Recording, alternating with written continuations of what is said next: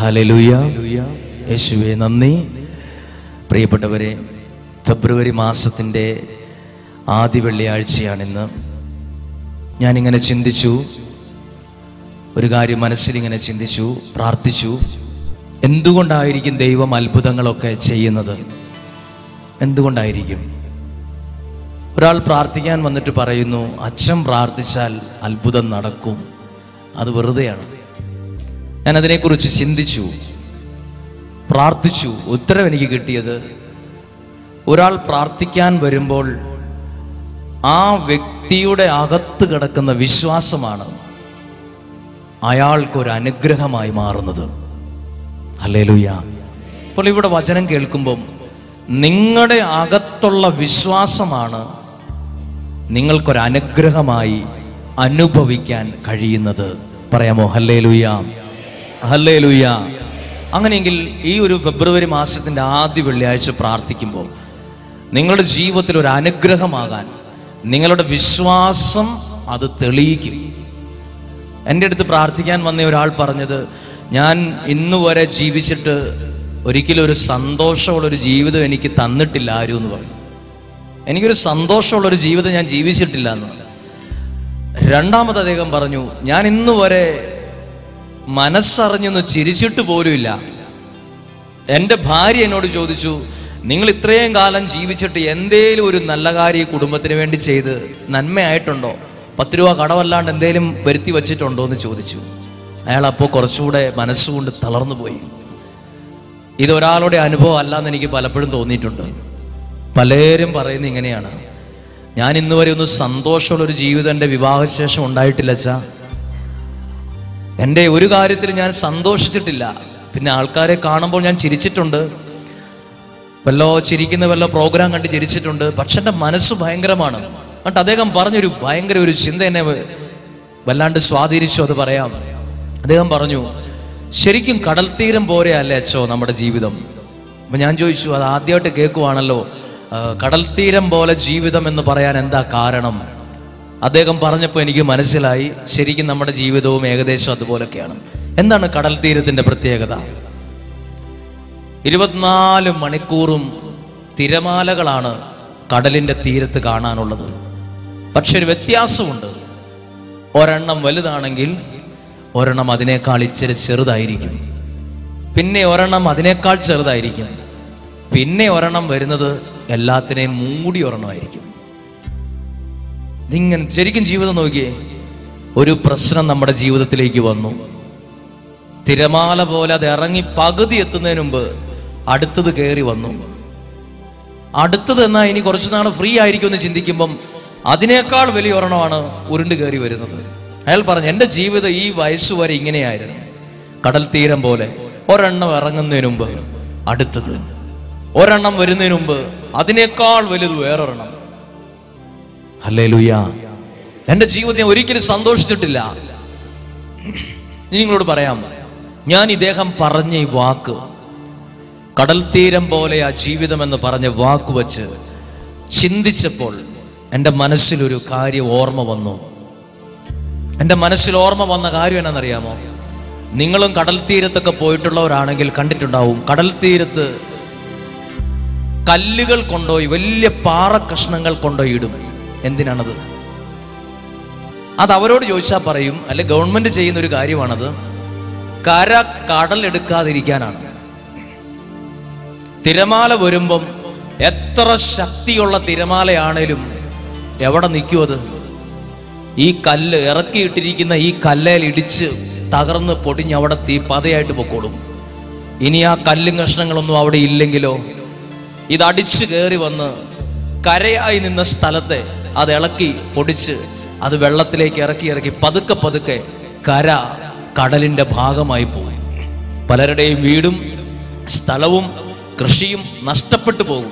അതുകൊണ്ടാണ് ബുദ്ധിയോടെ കരയുടെ ഭാഗത്ത്, കടൽ തീരത്ത് വലിയ കല്ലുകൾ കൊണ്ടുപോയിട്ടിരിക്കുന്നത്, കര കടലാകാതിരിക്കാൻ. ഹല്ലേലൂയ.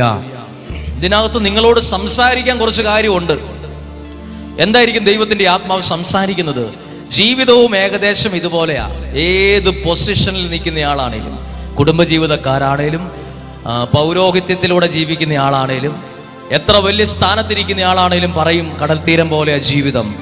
ഒരു പ്രശ്നം അങ്ങ് വന്ന് കുറച്ച് താഴെ എത്തിയപ്പോഴത്തേക്കും അടുത്തത് കയറി വന്നു, ഒന്നല്ലെങ്കിൽ ഒന്ന്. പക്ഷെ ഒരു കാര്യം കേട്ടെ, കടൽ തീരത്ത് ഇറക്കിയിട്ടിരിക്കുന്ന പാറക്കഷ്ണങ്ങൾ പോലെ നമ്മുടെ ജീവിതത്തിന്റെ മുമ്പിൽ ഒരു പ്രശ്നത്തിനും തകർക്കാൻ കഴിയാതിരിക്കണമെങ്കിൽ നമ്മൾ സൂക്ഷിക്കേണ്ട ഒരു കാര്യമാണ് എന്തെന്നറിയാമോ? ദൈവത്തിൽ ആശ്രയിക്കുന്ന ഒരു സ്വഭാവം. എത്ര പേർക്ക് അതുണ്ട്?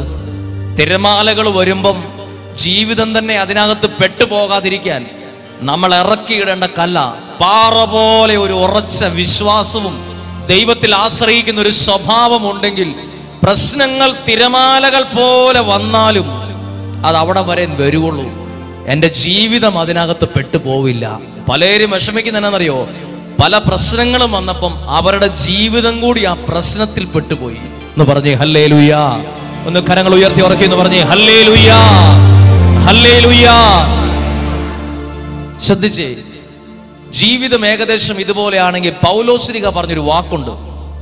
പൗലോസ്ലിഹ ലേഖനത്തിൽ എഴുതി വച്ചിരിക്കുക. ഇങ്ങനെ എഴുതി വച്ചിരിക്കുന്നത്, പൗലോസ്ലിഹ കോരിന്തോസുകാർക്ക് എഴുതിയ ലേഖനം 1-ാം അധ്യായം 8-ാമത്തെ വാക്യം.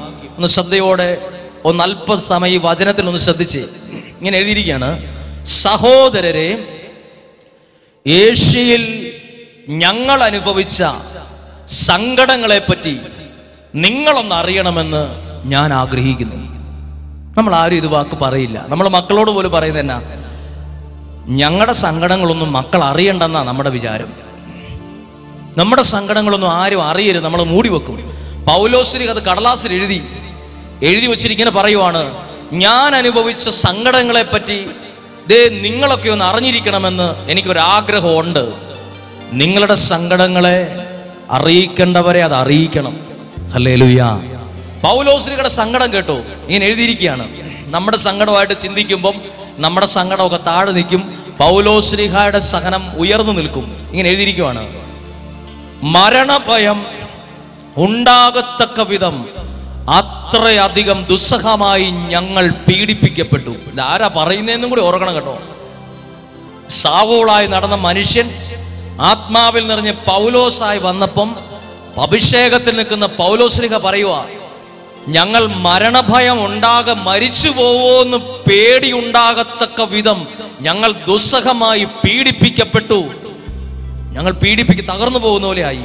അടുത്തത്, ഞങ്ങൾ മരണശിക്ഷയ്ക്ക് വിധിക്കപ്പെട്ടിരിക്കുന്നുവെന്ന് ഞങ്ങൾക്ക് തോന്നി.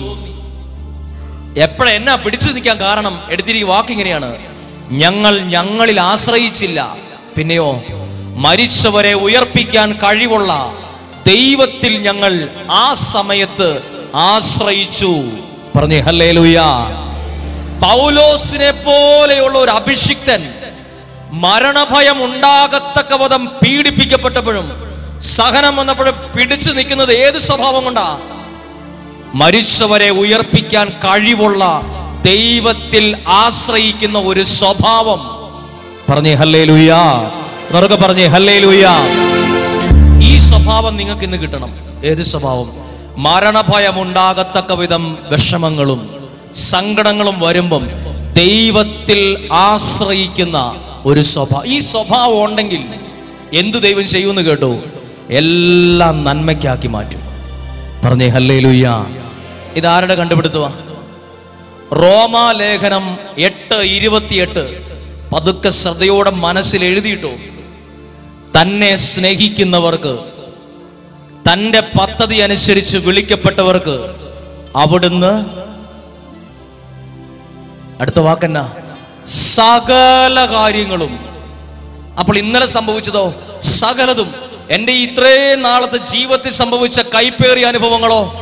സകലതും. മനസ്സിലൊന്ന് പറഞ്ഞേ, സകലതും. ഹല്ലേലൂയാ. ഇവിടെ ഇരിക്കുന്ന ആരും വിഷമിക്കണ്ട. എപ്പോഴാ വിഷമം എന്നറിയോ? മനുഷ്യൻ പറഞ്ഞ വാക്ക് മനസ്സിൽ കിടക്കുന്നോണ്ടാ പലരും വിഷമിച്ചിരിക്കുന്നേ. മനുഷ്യൻ എങ്ങനത്തെ വർത്താനേ പറയുള്ളൂ? തളർത്തുന്ന, നമ്മുടെ സന്തോഷത്തെ കെടുത്തുന്ന, കരയിപ്പിക്കുന്ന വർത്താനേ പറയുള്ളൂ മനുഷ്യൻ. പലരും വിഷമിക്കുന്നറിയോ? എന്നോട് അവരിങ്ങനെ പറഞ്ഞു, നീ ഒരു കാലത്തും ശരിയാവില്ലെന്ന് എന്നോട് പറഞ്ഞു എന്ന്. അയാൾ അത് കേട്ട് വർഷങ്ങളായിട്ട് വിഷമിച്ചിരിക്കുക. മനുഷ്യൻ അങ്ങനെ പറയും. ദൈവം എന്നാ പറഞ്ഞത് ശ്രദ്ധിച്ചാൽ മതി. ഈശോ ഒരിടത്തും ദൈവവചനത്തെ ഒരു സ്ഥലത്തും നീ നശിച്ചു പോകും, നീ തകർന്നു പോകും, നീ രക്ഷപ്പെടും തോന്നുന്നില്ല, എവിടെയും പറഞ്ഞിട്ടില്ല. എന്നാ പറഞ്ഞിട്ടുള്ളത്? മരണഭയം ഉണ്ടാകത്തക്ക വിധം സഹനങ്ങൾ ഉണ്ടായാലും അവിടുന്ന് സകലതും നന്മയാക്കി മാറ്റിയിരിക്കും എന്ന് കരമുയർത്തി ഉറക്കി എന്ന് പറഞ്ഞേ ഹല്ലേലൂയാ, ഹല്ലേലൂയാ. പ്രിയപ്പെട്ടവരെ ശ്രദ്ധിച്ചു, നമ്മുടെ പ്രശ്നങ്ങൾ നമുക്ക് വലുതാണ്, പക്ഷെ ദൈവത്തിന് അത് ചെറുതാണ്. ഒന്ന് കേട്ടോ, അത് എങ്ങനെ മനസ്സിലാവും? അതിനുശേഷം എല്ലാം നന്മയ്ക്കാക്കി മാറ്റുമെന്ന് പറയാം. ലാസർ മരിച്ചു കഴിഞ്ഞ ഈശോ എവിടെ വന്നു? ലാസറിനെ അടക്കിയിരിക്കുന്ന ആ ഒരു കല്ലറയുടെ അടുത്ത് വന്നിട്ട് എന്നതാ പറഞ്ഞത്? മരിച്ച് പുഴുവായി കിടക്കുന്ന മനുഷ്യൻ കല്ലറയ്ക്കകത്ത് കിടക്കുമ്പോൾ ഈശോ പറയുക ലാസർ ഉറങ്ങുവാണെന്ന്. ലാസറിന്റെ കുടുംബത്തിലുള്ള എല്ലാവരെയും സംബന്ധിച്ചിടത്തോളം ഏറ്റവും വലിയ പ്രശ്നമാണ്. ഈശോ ആ പ്രശ്നത്തെ കണ്ടത് എന്തേരായിട്ട് കണ്ടേ? ഉറങ്ങുവാന്നാ പറഞ്ഞു. ഉറങ്ങുക എന്ന് പറഞ്ഞാൽ അതിന്റെ അർത്ഥം എന്നാ? അത് 24 മണിക്കൂർ ഉറങ്ങില്ല, കുറച്ച് കഴിയുമ്പം ഉറക്കത്തിൽ നിന്ന് ഉണരും. മരണത്തെ പോലും ഈശോ കണ്ടത് ഉറക്കമായിട്ടാ. പറഞ്ഞേ ഹല്ലേലൂയാ. നമ്മുടെ പ്രശ്നങ്ങൾ എനിക്ക് ഭയങ്കര വലുതാത്, എന്റെ എല്ലാ വഴികളും അടഞ്ഞു എന്നാണ് നമ്മുടെ പ്രശ്നം കണ്ടിട്ട് നമ്മൾ പറയുന്നേ.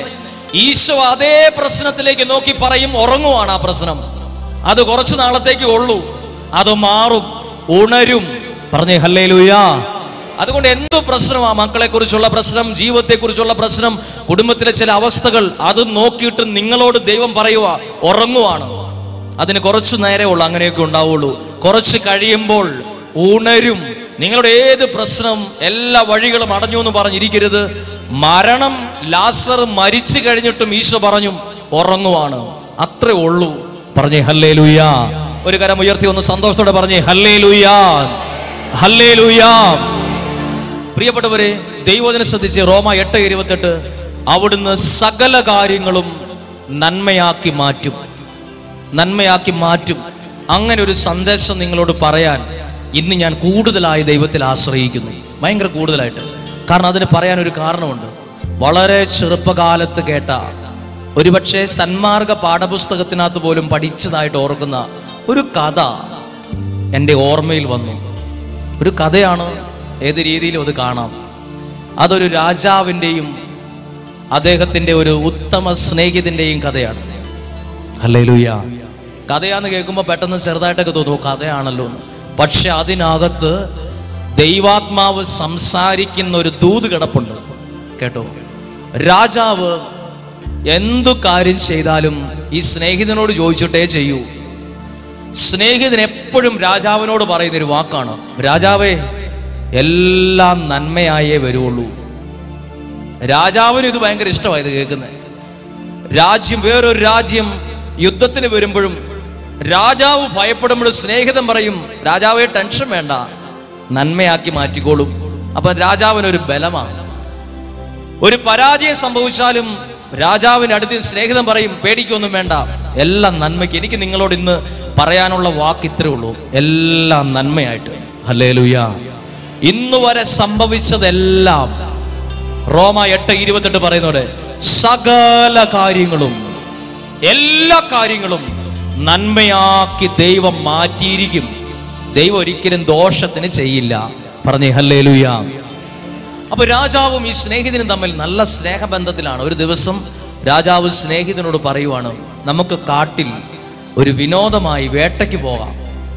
അങ്ങനെ രാജാവും സ്നേഹിതനും കൂടെ ആയുധങ്ങളുമായി കാട്ടിൽ വേട്ടയ്ക്ക് പോകുമ്പം അവിടെ വച്ച് രാജാവിനൊരു അപകടം പറ്റി. കൈവിരൽ മുറിഞ്ഞുപോയി. കൈവിരൽ മുറിഞ്ഞു പോയപ്പം രക്തമൊഴുകി വേദന കൊണ്ട് പൊളഞ്ഞപ്പം സ്നേഹിതൻ ഉറക്കെ പറഞ്ഞു, രാജാവേ അതും നന്മയ്ക്കാണ്. അതുമാത്രം രാജാവിന് അങ്ങ് ഇഷ്ടപ്പെട്ടില്ല. എൻ്റെ കൈവിരൽ മുറിഞ്ഞു പോയപ്പോഴും സ്നേഹിതൻ കൂടെ ഒന്ന് കളിയാക്കുന്ന പോലെ പറയാണല്ലോ, എൻ്റെ നന്മയ്ക്കാണ്. കൈവിരൽ മുറിഞ്ഞു പോകുന്നത് നന്മയ്ക്കാണ്. ആരെങ്കിലും പറയുമോ? അത് ഭയങ്കര ഒരു ടെൻഷനായി. തിരിച്ചു വന്ന പാടെ രാജാവിൻ്റെ മനസ്സിലൊരു തീരുമാനം തോന്നി, ഇവനെ സ്നേഹിതനായിട്ട് കൂട്ടാൻ കൊള്ളിയല്ല, ഇവൻ എന്നാ പറഞ്ഞാലും എൻ്റെ കൂടി നന്മയ്ക്കാന്ന് പറയും. എൻ്റെ കൈവിരൽ മുറിഞ്ഞു പോയപ്പോഴും അത് അന്നേരം മരുന്ന് വെച്ച് കെട്ടാനല്ല അവൻ നോക്കിയത്, നന്മയ്ക്കാണെന്ന് ഈ മനുഷ്യൻ പറഞ്ഞു.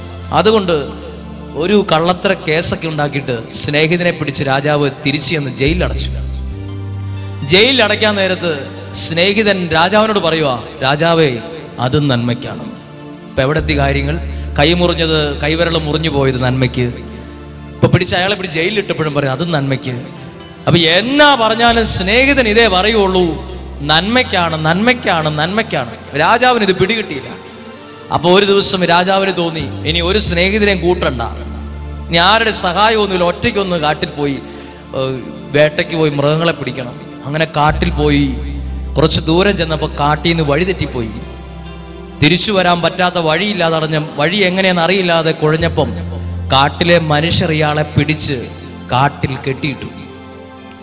കാട്ടിൽ കെട്ടിയിട്ടപ്പം കാട്ടിലെ മനുഷ്യരുടെ നേതാവ് പറയാണ്, ഇവനെ നമ്മുടെ ദേവനെ ബലിയർപ്പിക്കാൻ വളരെ നല്ലതാ, നല്ല ശരീരമുണ്ടെന്ന്.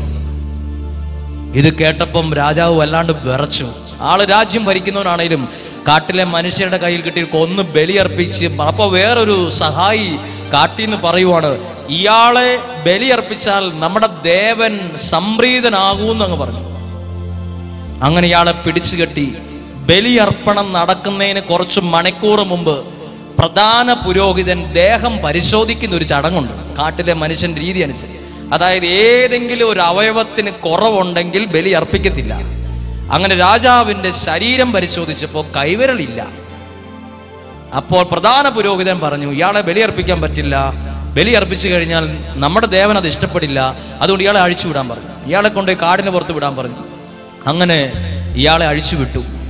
അപ്പോൾ അയാൾ അഴിച്ചുവിട്ട സമയത്ത് പ്രാണൻ തിരിച്ചു കിട്ടിയ സന്തോഷത്തിൽ ആദ്യം ഓർത്ത വാക്കെന്നറിയോ? കഴിഞ്ഞ പ്രാവശ്യം കൈവിരലും മുറിഞ്ഞു പോയപ്പം എൻ്റെ സ്നേഹിതൻ എന്നോട് പറഞ്ഞതാ, രാജാവേ അത് നന്മയ്ക്കാണ്. കുറേ നാള് കഴിഞ്ഞപ്പോഴാണ് ചിന്തിച്ചത്, ദൈവമേ അയാൾ പറഞ്ഞ കറക്റ്റാണല്ലോ, നന്മയാക്കി മാറ്റിയല്ലോ അത്, അല്ലെങ്കിൽ എൻ്റെ ജീവൻ അപകടത്തിലായേനെ. ഇതുപോലെ ആകട്ടെ എല്ലാം, ഇതുപോലെ എല്ലാം നമ്മുടെ ജീവിതത്തിൽ ഇപ്പൊ സംഭവിക്കുന്നത്. അയ്യോ ഭയങ്കര സങ്കടമായിട്ട് വരുമ്പോൾ ചിലർ പറയില്ല അതൊക്കെ മാറിക്കോളും, നാളെ മാറുമെന്നല്ല കേട്ടോ പറയും, നാളെ മാറുമെന്നല്ല പറഞ്ഞേ. പക്ഷെ ആ ഇപ്പൊ സംഭവിച്ചതുപോലും നാളെ ഒരു നന്മയാക്കി ആര് മാറ്റും? ദൈവം മാറ്റും. ഹല്ലേലൂയ. എനിക്കും ഈ കഥയിനകത്തുള്ള ഒരു സന്ദേശം നിങ്ങളോട് പറയാൻ ഇഷ്ടമാണ്. കാരണം ഇത് വെറും കഥയാണ്. ഇത് ആരോ ഭാവനയിലുണ്ടായ കഥയായിരിക്കും, പക്ഷെ ഇതൊരു മനുഷ്യന്റെ ഹൃദയത്തിൽ എന്തൊക്കെയോ തരുന്നുണ്ട്. അങ്ങനെ രാജാവ് തിരിച്ചു ചെന്നിട്ട് ഒരു ഓർഡർ ഇറക്കുവാണ്, സ്നേഹിതനെ ജയിലിൽ നിന്ന് പുറത്തു വിട്ടേരെ. അപ്പൊ ജയിലിൽ നിന്ന് പുറത്തിറങ്ങി രാജാവിനെ കാണാൻ വന്നപ്പോഴും രാജാവ് വിചാരിച്ചു സ്നേഹിതനോട് ഭയങ്കര പകയായിരിക്കും, പിടിച്ച് ജയിലിലിട്ടുകൊണ്ട് ശരിയായില്ലെന്ന് പറയുമായിരിക്കും എന്നൊക്കെ വിചാരിച്ച് രാജാവ് ഈ സ്നേഹിതനെ കണ്ടപ്പോൾ ഈ സ്നേഹിതന്റെ ഉടനെ ചാടി പറയുക, എന്നെ ജയിലിൽ ഇട്ടതും നന്മയ്ക്ക്, എന്നെ ജയിലിൽ നിന്ന് പുറത്തു കൊണ്ടതും നന്മയ്ക്കാണല്ലോ. അപ്പൊ രാജാവ് ഉടനെ ചോദിച്ചു, ഞാൻ എൻ്റെ കാര്യം ഓക്കെ, നീ ജയിലിൽ കിടന്ന് എങ്ങനെയാ നന്മയാകുന്നേ? നീ ജയിലിൽ കിടന്നു നിനക്ക് ദോഷമല്ലേ, നിനക്ക് ദോഷമാവുന്നേ? അപ്പോൾ അയാൾ പറയുവാണ്, രാജാവേ അന്ന് അങ്ങനെ ഒരു അപകടം പറ്റിയില്ലായിരുന്നെങ്കിൽ നിങ്ങളെ ബലിയർപ്പിച്ച് കൊന്നു കളഞ്ഞേനെ. നിങ്ങൾ തിരിച്ചു വന്ന് എന്നെ ജയിലിൽ ഇട്ടില്ലായിരുന്നെങ്കിൽ ഞാനും നിങ്ങളും കൂടെ വീണ്ടും വേട്ടയ്ക്ക് കാട്ടിപ്പോയേനെ. അവിടെ ചെല്ലുമ്പോൾ കാട്ടുമനുഷ്യരെ മിക്കവാറും നമ്മളെ രണ്ടുപേരെ കൂടെ പിടിച്ച് ദേഹം പരിശോധിക്കുമ്പോൾ നിങ്ങളുടെ ശരീരത്തിന് വിരലില്ലാത്തതുകൊണ്ട് നിങ്ങളെ വിടും, എൻ്റെ വിരലൊന്നും പോയിട്ടില്ലാത്തതുകൊണ്ട് എന്നെ പിടിച്ച് അവർ ബലിയർപ്പിച്ചേനെ. അതുകൊണ്ട് എൻ്റെ ജീവൻ ഞാൻ ഇവിടെ കടന്നുകൊണ്ട് രക്ഷപ്പെട്ടു. അയാൾ പറയാണ്, അതും നന്മയ്ക്കാക്കി മാറ്റി. ഇതൊരു സന്മാർഗ പുസ്തകത്തിനകത്തെ കഥയാണ്, പക്ഷെ ദൈവവചനം അങ്ങനെ തന്നെ ഏകദേശം ചേർത്ത് വെക്കാൻ പറ്റും. തന്നെ സ്നേഹിക്കുന്നവർക്ക്, തൻ്റെ പദ്ധതി അനുസരിച്ച് വിളിക്കപ്പെട്ടവർക്ക് അവിടുന്ന് സകല എല്ലാ കാര്യങ്ങളും ഇതുപോലെയാ. പെട്ടെന്ന് ചിന്തിക്കുമ്പോൾ ഇതെന്താ ഇങ്ങനെ സംഭവിച്ചത്? പക്ഷെ അത് നാളെ ഒരു സമയത്ത് നന്മയാക്കി മാറ്റുന്നൊരു ദൈവത്തിന്റെ മുമ്പിലാണ് ഞാനും നിങ്ങളും ഇരിക്കുന്നത്. ഹല്ലേലൂയ. വേറൊരു കാര്യം കൂടെ പറയാം. നമ്മൾ ഇത്രയും പേരെ ഇവിടെ കേൾക്കുന്നുള്ളൂ. ഇതിന്റെ 10 ഇരട്ടി ആൾക്കാർ പുറത്തിരുന്ന് കേൾക്കും. 10 ഇരട്ടി ആൾക്കാർ ലോകത്തിന്റെ പല ഭാഗത്തും ഇത് കേൾക്കുന്നുണ്ട്. നമ്മളിവിടെ കുറച്ചു പേരെ കേൾക്കുന്നുള്ളൂ. ഇതിന്റെ 10 ഇരട്ടി ആളുകൾ ഇത് പല വിധത്തിൽ ഈ ദൈവവചനം കേൾക്കും. എല്ലാവരോടുമായിട്ട് പറയുവാണ്, ദൈവത്തിൽ ആശ്രയിക്കുന്ന സ്വഭാവമുള്ളവരാണോ നിങ്ങൾ? വേണ്ട. ഒരു ദിവസം ഒരു പ്രാവശ്യമേലും ഹൃദയത്തിൽ തൊട്ട് ദൈവമേ എന്ന് വിളിക്കുന്ന ഒരാളാണോ നിങ്ങൾ? എവിടെയും പരാജയപ്പെടില്ല. ഹല്ലേലൂയ. ഒത്തിരി ഒന്നും നീണ്ട പുസ്തകം പ്രാർത്ഥിച്ചില്ലേലും ദിവസത്തിന്റെ 24 മണിക്കൂറിൽ ഏതേലും ഒരു സെക്കൻഡിൽ ദൈവമേ എന്ന് ഒരു പ്രാവശ്യം വിളിച്ചിട്ടുണ്ടോ? ദൈവം സകല കാര്യങ്ങളും നന്മയാക്കി മാറ്റും. പലർക്കും അറിയത്തില്ലാത്ത കാര്യമായത്. എനിക്കും അറിയത്തില്ല. ഞാനിത് എന്നോട് പ്രാർത്ഥിക്കും, ഇതൊക്കെ എന്നെയും പഠിപ്പിക്കണം കർത്താവ്, ഇത് പറയാൻ എളുപ്പമാണ്. പക്ഷെ പല പ്രതിസന്ധികളും വരുമ്പോൾ അത് നന്മയ്ക്കാണെന്ന് എന്നെ തന്നെ ഞാൻ പറഞ്ഞ് വിശ്വസിപ്പിക്കാൻ സമയമെടുക്കാറുണ്ട്. ഹല്ലേലൂയ. ഒരു കരം ഉയർത്തി ഉറക്കെ എന്ന് പറഞ്ഞേ ഹല്ലേലൂയ. ഉറക്കെ പറഞ്ഞേ ഹല്ലേലൂയ. അവിടുന്ന് സകല കാര്യങ്ങളും. ഇവിടെ ഇരിക്കുന്ന ഒത്തിരി പേര് ഭയങ്കര ദുഃഖത്തിലൊക്കെ ഇരുന്നാ പ്രാർത്ഥിക്കുന്നത്. എല്ലാവരും എന്തേലും ദുഃഖത്തിലായിരിക്കും. പക്ഷെ ഒരു കാര്യം കേട്ടോ, ഈ പ്രാർത്ഥനയിലൂടെ നിങ്ങളുടെ ജീവിതത്തിൽ കയറി വരുന്നത് ദൈവത്തിന്റെ അനുഗ്രഹം മാത്രമേ ഉള്ളൂ. പ്രാർത്ഥനയ്ക്ക് ഉത്തരം പ്രാർത്ഥനയുടെ അനുഗ്രഹമാണ്. വേറൊന്നും അതിന് വേറെ പകരമില്ല. ഹല്ലേലൂയ. ഞാൻ ഇപ്പൊ പറഞ്ഞ കാര്യവുമായി ബന്ധപ്പെട്ട് നിങ്ങൾക്ക് ഏതേലും ദൈവവചനം ചേർത്ത് വെക്കാനുണ്ടോ? അതായത് ഇപ്പൊ പറഞ്ഞത് വെറും നിസ്സാരമായ ഒരു സന്മാർഗ പുസ്തകത്തിലെ ഒരു കഥ. ദൈവവചനത്തിനകത്ത് ഇതുപോലെ പറഞ്ഞ ഒരാളുണ്ട്. ആരെന്നറിയാമോ? പഴയ നിയമത്തിലെ ജോസഫ് എന്ന വ്യക്തി. എന്നാ പറഞ്ഞതറിയോ? ജോസഫിനെ കിണറ്റിലിട്ടു, അവിടുന്ന് പിടിച്ചു കയറ്റി വിറ്റു, പിന്നെ ജയിലിൽ കിടന്നു. ഇതെല്ലാം കഴിഞ്ഞ് കുറെ നാൾ കഴിഞ്ഞ് ഭരണാധികാരി ആയപ്പോ പറഞ്ഞ എന്നാന്നറിയോ? സഹോദരന്മാരെ കണ്ടപ്പോ എന്നാ പറയേണ്ടത്? നിങ്ങൾ എന്നെ കിണറ്റിൽ തള്ളിയിട്ട് ശരിയായില്ല കേട്ടോ, ഇത് പറയായിരുന്നു. ഇനി പറയായിരുന്നു, നിങ്ങളിപ്പോ കഷ്ടത്തിലാകാൻ കാരണം എന്റെ കണ്ണുനീര് വീണിട്ടാ നിങ്ങൾ ഇതുപോലെ ആയി പോയെന്ന് പറയായിരുന്നു. ജോസഫ് പറഞ്ഞത് എന്നാന്നറിയാമോ? അത് 45-ാം അധ്യായം 5, 6, 7, 8 തിരുവചനത്തിൽ എഴുതിയിരിക്കുവാണ്. ജോസഫ് സഹോദരന്മാരോട് പറയുവാണ്, എനിക്ക് നിങ്ങൾ ചെയ്തതിനെ ഓർത്തൊന്നും നിങ്ങൾ ആരും വിഷമിക്കണ്ട. എന്നെ കിണറ്റിൽ നിങ്ങൾ തള്ളിയിട്ടു, ഞാൻ മരിച്ചുപോയി, നിങ്ങൾ വീട്ടിൽ ചെന്ന് നിങ്ങളുടെ അപ്പനോട് പറഞ്ഞു. ഇതൊന്നോർത്ത് നിങ്ങൾ ആരും വിഷമിക്കണ്ട. നിങ്ങൾ എന്നെ വിറ്റതിനെ ഓർത്ത് വിഷമിക്കണ്ട. ഞങ്ങൾ അങ്ങനെ ചെയ്തു പോയല്ലോ എന്നൊരു സങ്കടപ്പെടണ്ട. എഴുതിയിരിക്കുക. ജോസഫ് പറയുവാണ്, അവിടുന്ന് എന്റെ ദൈവം അതെല്ലാം എനിക്ക് വലിയ നന്മയാക്കി മാറ്റി. ദൈവമാണ് അതിലൂടെ എന്നെ ഇങ്ങോട്ട് കൊണ്ടുവന്നേ. പറഞ്ഞേ ഹല്ലേലൂയ. നമ്മളങ്ങനെ പറയാൻ പറ്റുമോ? നമ്മൾ എന്ത് പറയും? ഞാനോ നിങ്ങളോ ആ ജോസഫിന്റെ സ്ഥാനത്തെങ്കിൽ നമ്മൾ എന്ത് പറയും? നമ്മളൊരു 10 പ്രാവശ്യം പറയും, നിങ്ങൾ എന്നെ കണ്ടിത്തള്ളിയിട്ട് അതിന്റെ വേദന മനസ്സിൽ നിന്ന് മാറിയിട്ടില്ല കേട്ടോ, അവസാനം നിങ്ങൾ ഇവിടെ തന്നെ വരുമെന്ന് എനിക്ക് അറിയായിരുന്നു കേട്ടോ. നമ്മുടെ മനസ്സിൽ പഴയകാലം വരും. ജോസഫ് പറഞ്ഞത്, നിങ്ങൾ എന്നെ കണ്ടിത്തള്ളിയിട്ടത് അതോർത്ത് വിഷമിക്കണ്ട, ദൈവം എനിക്കത് നന്മയാക്കി മാറ്റി തന്നു. പറഞ്ഞേ ഹല്ലേലൂയ. എനിക്ക് മറ്റു വലിയ ദൈവശാസ്ത്രമൊന്നും പഠിപ്പിക്കാൻ അറിയത്തില്ല, അതിന് മാത്രം പഠിച്ചിട്ടില്ല ഞാൻ. പക്ഷെ എനിക്ക് ഒരു കാര്യം അറിയാം, സംഭവിക്കുന്നത് ഇപ്പോൾ വലിയ സങ്കടമുള്ള കാര്യമാണെങ്കിലും, ജോസഫ് കിണറ്റി വീണ പോലെ, തകർന്നു പോയ പോലെ, എല്ലാം കൈവിട്ടു പോയ പോലെ തോന്നിയാലും ദൈവത്തിൽ ആശ്രയിക്കുന്ന ഒരൊറ്റ സ്വഭാവം മാത്രം മതി. വേണ്ട, ദിവസത്തിന്റെ 24 മണിക്കൂറിനുള്ളിൽ ഹൃദയ ചങ്കിൽ തൊട്ട് ഒരു പ്രാവശ്യം ദൈവമേ എന്നൊന്ന് വിളിക്കുന്ന ഒരാളാണെങ്കിൽ നിങ്ങൾക്ക് സംഭവിച്ചതെല്ലാം നന്മയായിട്ട് ദൈവം ഇന്നല്ലെങ്കിൽ നാളെ മാറ്റിയിരിക്കും. പറഞ്ഞേ ഹല്ലേലൂയ. ഒരു കരം ഉയർത്തി ആ ഒരു വിശ്വാസത്തോടെ ഉറക്കെ പറഞ്ഞേ ഹല്ലേലൂയ, ഹല്ലേലൂയ, ഹല്ലേലൂയ. ഇന്നത്തെ പ്രാർത്ഥനയിൽ പങ്കെടുക്കുമ്പോൾ എല്ലാവർക്കും വേണ്ട വിചാരമാണ്, എല്ലാം നന്മയാക്കി മാറ്റും. ഈ നന്മയാക്കി മാറ്റും എന്നുള്ള ചിന്ത മതി. പ്രിയപ്പെട്ടവരെ, പലരും വിഷമിച്ചിരിക്കുന്നതിന്റെ കാരണം എന്നാണെന്നറിയാമോ? പലരും വിഷമിച്ചിരിക്കാനുള്ള കാരണം പലരും പറഞ്ഞ വാക്കുകളാണ്. ഞാൻ ഇത് വളരെ കൃത്യമായിട്ട് നിങ്ങളോട് പറയാം. മനുഷ്യന്റെ വാക്ക് കേട്ട് തളർന്നു പോകരുത്. മനുഷ്യൻ അറിഞ്ഞോ അറിയാതെയോ അങ്ങനത്തെ വാക്കേ പറയുള്ളൂ.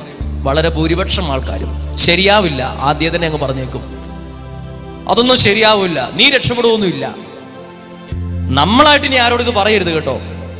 കാരണം ദൈവവചനത്തിൽ നിങ്ങൾ വായിച്ചു നോക്കിക്കോ, ചില ദൈവവചനങ്ങൾ മനസ്സിൽ കിടന്നാൽ ആ ദൈവവചനം നമ്മളെ വളർത്തും. മനുഷ്യന്റെ വാക്കാണ് നമ്മൾ മനസ്സിൽ കിടക്കുന്നെങ്കിൽ നമ്മൾ വല്ലാണ്ട് തളരും. ജീവിതത്തിൽ പലരും തളർന്നു പോയെന്നറിയോ? മനുഷ്യര് പറഞ്ഞ ചില വാക്കുകൾ അവർ മനസ്സിലിട്ട് സൂക്ഷിച്ചുകൊണ്ടിരിക്കുക, എന്നിട്ട് പകയും ദേഷ്യമായിട്ടിരിക്കുക. ചിലര് നമ്മളോട് പറഞ്ഞിട്ടുണ്ട്, നിങ്ങൾ രക്ഷപ്പെടുകയല്ലെന്ന്. ചിലര് പറഞ്ഞിട്ടുണ്ട്, നീ എവിടെ ചെന്നാലും പച്ച പിടിക്കുകയല്ലടാ. ചിലര് പറഞ്ഞിട്ടുണ്ട്, നീ രക്ഷപ്പെടുന്നൊന്ന് കാണണം കേട്ടോ. ചിലര് പറഞ്ഞിട്ടുണ്ട്, നീ ഒരു ശാപമാണ്, നീ വീട്ടിലുണ്ടായപ്പോ തൊട്ടാണ് ഈ തകർച്ച മുഴുവൻ കയറിയത് ഈ വീട്ടിൽ എന്ന് പറയും. നീ എന്തേലും കാര്യം ചെയ്തിട്ട് വിജയിച്ചിട്ടുണ്ടാടാവേ ചോദിക്കും നമ്മളോട്. നമ്മളിത് കേട്ടിട്ട് ഇതേതാണ്ടോ വലിയൊരു പ്രവചന ശബ്ദമാണെന്ന് പറഞ്ഞ് മനസ്സിലിട്ടിരിക്കുക. അത് മനസ്സിലിടരുത്. അതൊരു ചെവിയിലൂടെ കേട്ടാൽ അത് സെക്കൻഡുകൾക്കുള്ളിൽ അടുത്ത ചെവിയിലൂടെ വിടണം. മനസ്സിൽ സൂക്ഷിച്ചാൽ അത് ആലോചിച്ച് നമ്മുടെ തല താഴും. നമ്മുടെ മനസ്സ് ചത്തുപോകും. മനസ്സ് ചത്തുപോയാൽ പിന്നെ നമ്മളെ കൊള്ളത്തില്ല. എന്നാൽ ദൈവത്തിന്റെ വചനം നമ്മുടെ മനസ്സിനെ കൊല്ലുന്നതല്ല. വിശുദ്ധ ഗ്രന്ഥത്തിൽ എഴുതിയിരിക്കുന്ന വാക്ക് യെശയ്യാ 41:10 എന്നറിയോ? ഭയപ്പെടേണ്ട, ഞാൻ നിന്നെ സഹായിക്കും, നിന്നെ ഞാൻ എഴുന്നേൽപ്പിക്കും. ഇതാ ദൈവത്തിന്റെ വാക്ക്. അല്ലാണ്ട് നീ തളരും, നീ നശിക്കും. എനിക്ക് നിങ്ങളോട് പറയാനുള്ളത്, മനുഷ്യൻ പറഞ്ഞ വാക്കുകൾ എനിക്ക് പറയാനില്ല. ദൈവം പറഞ്ഞ വാക്ക് പറയാം. നിങ്ങളോട് എല്ലാവരോടും, ഏത് പ്രശ്നത്തിലിരിക്കുന്നവരോട് പറയാം, ഭയപ്പെടേണ്ട, ദൈവം നിന്നെ സഹായിക്കും. സെഫാനിയ 3:17 എന്നറിയോ? നിന്റെ ദൈവമായ കർത്താവ്, വിജയം നൽകുന്ന യോദ്ധാവ് നിങ്ങളുടെ മധ്യേ ഉണ്ട്. തകർച്ച തരുന്ന ദൈവമെന്നല്ല, വിജയം നൽകുന്ന യോദ്ധാവ് നിങ്ങളുടെ മധ്യയുണ്ട്. ഇതാ ദൈവം. ഇത് മനസ്സിൽ സൂക്ഷിച്ചാൽ മതി. ദൈവവചനം കേൾക്കുമ്പം അത് ഒരു ചെവിയിലൂടെ കേട്ട് മറ്റൊരു ചെവിയിലൂടെ പോകാതിരിക്കാൻ അത് ഹൃദയത്തിൽ കൊണ്ടുവന്ന് പിന്നീടേ അത് കളയാവുള്ളൂ. ഹല്ലേലൂയ. ദൈവവചനം ഒരു ചെവിയിലൂടെ കേട്ടാൽ അത് ഹൃദയത്തിൽ അത് കൊണ്ടുപോയി വച്ചിരിക്കണം. പിന്നെയും അതിന്റെ റിഫ്ലക്ഷൻ സംഭവിച്ചുകൊണ്ടിരിക്കും. ദൈവവചനത്തിന് ഒരു പ്രത്യേകതയുണ്ടെന്ന് യെശയ്യാ 55:10 കേട്ടാൽ പിടികിട്ടും. ദൈവവചനം എങ്ങനെ, ഏത് പൊസിഷൻ എഴുതിയിട്ടുണ്ട്? യെശയ്യാ 55:10 ഒന്ന് ശ്രദ്ധിച്ച് കേൾക്കാമോ? മഴയും മഞ്ഞും ആകാശത്ത് നിന്ന് വരും. എവിടുന്ന് വരും? എന്തൊക്കെ? മഴയും മഞ്ഞും. അത് വന്നു കഴിഞ്ഞാൽ എന്തു സംഭവിക്കും? മണ്ണിനെ നനയ്ക്കും, എന്നിട്ട് സസ്യങ്ങളെ മുളപ്പിക്കും, എന്നിട്ട് വിതയ്ക്കാൻ വിത്തും ഭക്ഷിക്കാൻ ആഹാരവും തരും. 11ാമത്തെ വാക്യം ദൈവം പറയാണ്, എന്റെ അധരത്തിൽ നിന്ന് പുറപ്പെടുന്ന ഓരോ വാക്കും ഈ മഴയും മഞ്ഞും പോലെയാണെന്ന് പറഞ്ഞേ. ഹല്ലേലൂയാ. എന്തിനാ ദൈവവചനം വായിക്കണോന്ന് പറയുന്നതെന്നറിയാവോ? മഴയും മഞ്ഞും പെയ്യുന്ന പോലെയാ കേൾക്കുന്ന ഒരു ദൈവവചനം ജീവിതത്തിൽ പ്രവർത്തിക്കുന്നേ. മഴയും മഞ്ഞിന്റെ പ്രത്യേകത എന്നാ? അത് ഏത് ഉണങ്ങിക്കിടക്കുന്ന മണ്ണിനെ നനപ്പിച്ച് അവിടെ വെറുതെ കിടന്ന വിത്തിനെ വരെ മുള പൊട്ടി എഴുന്നേൽപ്പിച്ച് അവിടെ പച്ചയാക്കി മാറ്റി ഫലമുള്ളതാക്കി മാറ്റും. ദൈവവചനം പറയുക, എല്ലാ പ്രതീക്ഷയും കൈവിട്ടു പോയ ഒരു വ്യക്തി ദൈവവചനം കേൾക്കുമ്പം ആ വ്യക്തിയുടെ ഹൃദയത്തിൽ അനുഗ്രഹം മുളപ്പിക്കും. എന്റെ വായിൽ നിന്ന് വരുന്ന ഓരോ വാക്കും ഈ മഴയും മഞ്ഞും പോലെയാണ്. അടുത്ത വചനം ഇങ്ങനെയാണ്, ഫലരഹിതമായി അത് തിരിച്ചു വരത്തില്ല. ഹല്ലേലൂയാ. ഏതുപോലെ? അത് സാധാരണ ന്യൂസ് കേൾക്കുന്ന ഇങ്ങനെ, വാർത്ത കേൾക്കുമ്പോൾ അത് കേട്ടു, അത് ആ വഴിക്ക് പോയി. ഒരു കോമഡി ഷോ കണ്ടാൽ അത് കേട്ടു, ഒന്ന് ചിരിച്ചു, കളഞ്ഞു. ദൈവവചനം അതുപോലെ അല്ലെന്ന്. ദൈവവചനം അതുപോലെ അല്ല. അത് വന്നാൽ അവിടെ കിടന്ന് അത് ഫലം പുറപ്പെടുവിക്കും. പറഞ്ഞേ ഹല്ലേലൂയാ. നിങ്ങൾക്കറിയുമോ, നിങ്ങൾ കേൾക്കുന്ന ദൈവവചനത്തിന് ഇതേപോലത്തെ ഒരു പവർഫുൾ ഒരു ശക്തി കിടപ്പുണ്ട് അതിനകത്ത്. നിങ്ങളിൽ അത് പ്രവർത്തിക്കും. ഒരു കരം ഉയർത്തി ഉറക്കിയെന്ന് പറഞ്ഞേ ഹല്ലേലൂയാ. നിറക്കെ പറഞ്ഞേ ഹല്ലേലൂയാ, ഹല്ലേലൂയാ. ഇനി ഒരു പ്രധാനപ്പെട്ട കാര്യം പറഞ്ഞ് ഈ വിഷയം വെച്ചൊന്ന് പ്രാർത്ഥിക്കുകയാണ്. പ്രാർത്ഥനയുടെ ഒറ്റ കാര്യമേ പ്രാർത്ഥനയിലൂടെ വരുവുള്ളൂ. എന്താണത്? പ്രാർത്ഥനയിലൂടെ വരുന്നൊരു കാര്യമാണ് അനുഗ്രഹം. പറഞ്ഞേ ഹല്ലേലൂയാ. ഒന്ന് ശ്രദ്ധയോടെ വേഗത്തിൽ കേൾക്കാം. അപ്പസ്തോല പ്രവർത്തനത്തിൽ 12ാം അധ്യായത്തിൽ പത്രോസ്ലീഹ ജയിലിൽ കിടക്കുന്നു. നിങ്ങൾക്കറിയാവുന്ന ഒരു ഭാഗമാണ്, എന്നാലും പറയാം. ജയിലിൽ കിടക്കുമ്പോൾ ഇവൻ പത്രോസ്ലീഹ മരിച്ചു പോകും, കൊന്നുകളയുമെന്ന് ഉറപ്പുള്ളപ്പോൾ ജയിലിൽ കിടക്കുമ്പം സഭയിൽപ്പെട്ട ചിലർ മറിയം എന്നൊരാളുടെ വീട്ടിലിരുന്ന് പ്രാർത്ഥിച്ചു. 2 കാര്യങ്ങൾ ഓർത്ത്. പത്രോസ് ജയിലിൽ കിടക്കുന്നു, ദൂരെ ഒരു സ്ഥലത്ത് പത്രോസ് പോലും അറിയാതെ വേറൊരു സ്ഥലത്തിരുന്ന് പത്രോസിന് വേണ്ടി പ്രാർത്ഥിക്കുന്നു. പറഞ്ഞേ ഹല്ലേലൂയാ. ഇനി പ്രാർത്ഥനയുടെ ഉത്തരമായി ദൈവത്തിന്റെ ദൂതൻ അവിടെ ഇറങ്ങി പത്രോസിനെ പുറത്തു കടത്തി. ഒരു കാര്യം കേട്ടെ, പ്രാർത്ഥിക്കുന്ന ആൾക്കാരുണ്ടെങ്കിൽ ഏത് പ്രതിസന്ധികളും പൊളിച്ച് ആ വ്യക്തി പുറത്തു കടക്കും. പറഞ്ഞേ ഹല്ലേലൂയാ. മറക്കരുത്. അതായത് പ്രാർത്ഥിക്കുന്ന ഒരു സമൂഹം നമുക്ക് പുറകിലുണ്ടെങ്കിൽ ഏത് പ്രതിസന്ധികളെയും പൊളിച്ച്, അത് ബുദ്ധി കൊണ്ട് ചിന്തിച്ചാൽ നടക്കത്തില്ല. പത്രോസ്ലീഹ ജയിലിൽ കിടക്കുക. പത്രോസ്ലീഹ ജയിലിൽ നിന്ന് പുറത്തിറങ്ങണമെങ്കിൽ അതിന്റെ ഭരണാധികാരി ചിന്തിക്കണം, അല്ലെങ്കിൽ അതിന്റെ താക്കോൽ സൂക്ഷിക്കുന്ന വ്യക്തി ഏതെങ്കിലും തുറന്നു വിടാതെ പുറത്ത് കിടക്കത്തില്ല. എന്നാൽ പത്രോസ്ലീഹ ഒരു താക്കോലും ആരുടെ സഹായം കൂടാതെ പ്രാർത്ഥന എന്ന സഹായം ചെന്നപ്പം അതിൽ നിന്ന് ഏതെങ്കിലും വിഷയത്തിൽ നിന്ന്, ഏതെങ്കിലും തകർച്ചയിൽ നിന്ന് പുറത്തു കടക്കാൻ നോക്കിയിട്ട് നിങ്ങൾക്ക് പറ്റുന്നില്ലെങ്കിൽ 10 പേരോട് പ്രാർത്ഥിക്കാനേലും പറ. 10 പേരോട് വെറുതെ പ്രാർത്ഥിക്കാൻ പറ. ചിലപ്പോൾ ആ 10 പേര് പ്രാർത്ഥിച്ചാൽ നിങ്ങൾ ആ പ്രതിസന്ധിയിൽ നിന്ന് പുറത്തു കടക്കും. പറഞ്ഞേ ഹല്ലേലൂയ. അത് ഞാൻ കണ്ടിട്ടുള്ളത്. ഇവിടെ ആളുകൾ പ്രാർത്ഥിക്കാൻ വരുമ്പോൾ ഓരോ കെട്ടുകണക്കിന് പ്രാർത്ഥനാ നിയോഗം എഴുതിയിടാറുണ്ട്. ആ നിയോഗത്തിന് വേണ്ടി അറിഞ്ഞോ അറിയാതെയോ ആരൊക്കെയോ പ്രാർത്ഥിച്ചിരിക്കുന്നു. പക്ഷെ പിന്നീട് ഞാൻ അറിയുന്നു, ആരുടെയൊക്കെയോ പ്രാർത്ഥനയുടെ ഫലമായി അവർ അനുഭവിച്ച പ്രതിസന്ധി അവര് പുറത്തു കിടന്നു. പത്രോസ്ലിഹായെ ഒരവസ്ഥയിൽ നിന്ന് പുറത്തു കിടത്തിയത് പത്രോസ്ലിഹായുടെ മിടുക്കല്ല, പ്രാർത്ഥനയുടെ പവറാണ്. പറഞ്ഞേ ഹല്ലേലൂയ. 2, പത്രോസ്ലിഹ പുറത്തു കിടന്നിട്ട് എങ്ങോട്ടാ കയറി ചെന്നേ? പത്രോസിന് വേണ്ടി പ്രാർത്ഥിച്ച മറിയം എന്നൊരാളുടെ വീട്ടിൽ ചെന്ന് പത്രോസ്ലിഹ വാതിലിൽ മുട്ടിയപ്പം ആ പ്രാർത്ഥിച്ചുകൊണ്ടിരുന്ന വീട്ടിലെ വേലക്കാരിയായ റോധ എന്ന പെൺകുട്ടി ആരായി പാതിരാത്രിക്ക് വാതിലെ മുട്ടുന്നതെന്ന് അറിയാൻ വേണ്ടി ചെന്ന് നോക്കുമ്പോൾ വാതിൽ തുറക്കുന്നതിന് മുമ്പ് ജനലിക്കൂടെ നോക്കി ആരാണെന്ന്. അപ്പോൾ ആ സ്ത്രീ കണ്ടു, ഇവര് പ്രാർത്ഥിക്കുന്നത് ആർക്കു വേണ്ടിയാണോ ആ മനുഷ്യൻ വാതിക്കൽ. ഞാനൊരു വേറെ രീതി പറയട്ടെ, ആർക്ക് പ്രാർത്ഥിച്ചതിന്റെ അനുഗ്രഹം എവിടെ എത്തി? മറിയം എന്നൊരാളുടെ വീട്ടുപടിക്കൽ വരെ എത്തി. ഇവിടെ ഇരിക്കുന്ന ആളുകൾക്ക് ഇതിന്റെ ലോജിക്കോ ഒന്നും എന്നോട് ചോദിക്കരുത്, ഇതിന്റെ വഴികൾ എങ്ങനെയാന്ന് എന്നോട് ചോദിക്കരുത്. എനിക്ക് അതിന്റെ ടെക്നിക്കൊന്നും ഇതുവരെയായിട്ട് മനസ്സിലായിട്ടില്ല. സാധാരണ മനുഷ്യർ മറിയം എന്നൊരാളുടെ വീട്ടിൽ പ്രാർത്ഥിച്ചതിന്റെ ഉത്തരം അവരുടെ വീടിന്റെ വാതിൽക്കലെത്തി. ഞാൻ നിങ്ങളൊരു കാര്യം പറയാം, നിങ്ങൾ ഇരുന്ന് പ്രാർത്ഥിക്കുന്നത് ഒരു സാധാരണ സ്ഥലത്താണ്, അസാധാരണ സ്ഥലത്തല്ല. ഒരു സാധാരണ സ്ഥലം. ഇവിടെ ആരും എക്സ്ട്രാ ഓർഡിനറി ആയിട്ട് ആരുമില്ല. ഇവിടെ പ്രാർത്ഥിച്ച് വലിയ വലിയ അത്ഭുതങ്ങൾ നടന്നിട്ടില്ല. പക്ഷെ ഇവിടെ സത്യസന്ധമായി ദൈവവചനം പറഞ്ഞു കൊടുക്കുന്ന ഒരു സ്ഥലമാണ്. ഈ പ്രദേശം മുഴുവൻ ആളുകളെ കൊണ്ട് നിറയണമെന്നൊരു നിയോഗവും എനിക്കില്ല, ആർക്കുമില്ല. പക്ഷെ ഇവിടെ വരുന്നവർക്ക് ആകാശത്തു നിന്ന് മഴയും മഞ്ഞും പെയ്യുന്ന പോലെ ദൈവവചനം കൊടുക്കാൻ വേണ്ടി ഞങ്ങളെ നിർത്തിയിട്ടുണ്ട് തൽക്കാലം. ആ ഒരു നിയോഗമാണ് ഇവിടെ ചെയ്യുന്നേ. ശ്രദ്ധിച്ചു, ഇത്രയും ഒരു കാര്യം ഉറപ്പാണ്, പ്രാർത്ഥിക്കുമ്പോൾ അനുഗ്രഹം നിങ്ങളുടെ ഭവനങ്ങളുടെ വാതിലിന്റെ അവിടം വരെ വരും. വാതിലിന്റെ അവിടെ, അതിനകത്തൊരു വാക്കുണ്ട്, അവൾ വാതിൽ തുറക്കുന്ന കാര്യം മറന്നുപോയിന്ന്. അനുഗ്രഹം വാതിൽക്കൽ വരുമ്പം ഓടരുത്. ഈ റോധ എന്ന പെൺകുട്ടി വാതിൽ തുറക്കാൻ വിട്ടുപോയിട്ട് അകത്ത് ചെന്നവരോട് പറയുവാണ്, നിങ്ങൾ ആർക്ക് വേണ്ടി പ്രാർത്ഥിക്കുന്നു? ആളിവിടെ വന്നിട്ടുണ്ടെന്ന്. അവർ വിശ്വസിച്ചില്ല. അവര് പിന്നെ എഴുന്നേറ്റ് വന്ന് നോക്കിയപ്പോൾ പ്രാർത്ഥനയ്ക്ക് ഉത്തരം അനുഗ്രഹം മാത്രം. പറഞ്ഞേ ഹല്ലേലൂയ. പ്രാർത്ഥനയ്ക്ക് ഉത്തരം എന്നാ? പ്രാർത്ഥനയ്ക്ക് ഉത്തരം സൗഖ്യം മാത്രം, പ്രാർത്ഥനയ്ക്ക് ഉത്തരം വിടുതൽ മാത്രം, പ്രാർത്ഥനയ്ക്ക് ഉത്തരം അഭിഷേകം മാത്രം. നാം ഏത് വിഷയത്തിന് വേണ്ടി പ്രാർത്ഥിക്കുന്നു, ആ പ്രാർത്ഥനയുടെ ഉത്തരം അവരുടെ വീട്ടിൽ വന്നു. നിങ്ങൾ പ്രാർത്ഥിക്കുന്നത് പല വിഷയങ്ങൾക്ക് വേണ്ടിയിട്ടാണ്. പക്ഷെ ഞാൻ ഒരു കാര്യം പറയാം, പ്രാർത്ഥിക്കുന്നതിന്റെ ഉത്തരം നാളെ ഒരു സമയത്ത് നിങ്ങളുടെ വാതിൽക്കൽ വരും, നിങ്ങളുടെ വീട്ടിൽ വരും. വാതിലിൽ മുട്ടുവത് തുറന്നു സ്വീകരിക്കേണ്ടത് നിങ്ങളാണ്. പറഞ്ഞേ ഹല്ലേലൂയ. ഒരിക്കലും തളരരുത്. ഇത് സത്യമാണ്, ദൈവവചനമാണ്. വീട്ടിൽ ചെന്നൊന്ന് വെറുതെ ഒന്ന് വായിച്ചു നോക്ക്. അപ്പസ്തോല പ്രവർത്തനം 12-ാം അധ്യായം ഏകദേശം മുഴുവൻ ഇത് തന്നെ എഴുതിയിരിക്കുന്നത്. പത്രോസ്ലിഹ ജയിലിൽ കിടന്ന വ്യക്തിയെ പുറത്തു കിടത്തിയത് സാധാരണക്കാരുടെ പ്രാർത്ഥന. പുറത്തു കിടത്തിയത് മാത്രമല്ല, അവിടുന്ന് അത് എത്തിയത് പ്രാർത്ഥിച്ചവരുടെ വീടിന്റെ മുമ്പിൽ. പ്രാർത്ഥന ഭയങ്കര ഗുണമാണ്. അതാ നമുക്ക് പ്രാർത്ഥിക്കാൻ പറ്റാത്ത, എനിക്കും പ്രാർത്ഥിക്കാൻ പറ്റാത്തതിന്റെ കാരണം ഇതാ. ഇത്രയും പവർഫുൾ ശക്തി ഇതിനകത്ത് പ്രവർത്തിക്കുന്നുണ്ട്. അതുകൊണ്ടാണ് നമ്മൾക്ക് പ്രാർത്ഥിക്കാൻ ആഗ്രഹമുണ്ട്, പക്ഷെ പറ്റാത്തത്. ശ്രദ്ധിച്ചേ, ഇന്ന് നിങ്ങൾക്ക് മറ്റൊന്നും കിട്ടിയില്ലേലും ഒറ്റ വാക്ക്, എല്ലാം നന്മയ്ക്ക്. 2, പ്രാർത്ഥനയുടെ അനുഗ്രഹം എപ്പോഴേലും കിട്ടുമെന്നല്ല, അത് ഞാനായിരിക്കുന്ന എൻ്റെ വീട്ടിൽ വരും. പല വിഷയത്തിന് പ്രാർത്ഥിക്കുന്ന ഹൃദയത്തിൽ വേദനയുള്ള എത്ര പേരിനകത്തുണ്ട്? ഹൃദയത്തിൽ വേദന. എനിക്കറിയാം നിങ്ങളിവിടെ വന്നത് എല്ലാം വെറുതെ വീട്ടിലിരുന്നുകൊണ്ട് എന്നാ പോയേക്കാന്ന് വിചാരിച്ച് വന്നവരല്ലെന്ന് എനിക്കറിയാം. കാരണം രാവിലെ എഴുന്നേറ്റ് ഭക്ഷണം ഉണ്ടാക്കി, വീട്ടിലെ പല കാര്യങ്ങളും ക്രമപ്പെടുത്തി. വീട്ടിലെ പലരും ചിലപ്പോൾ ഈ വരവിന് തന്നെ എതിരായിരിക്കും. എവിടെ പോവുകയാണെന്ന് ചോദിച്ചിട്ടുണ്ടാകും.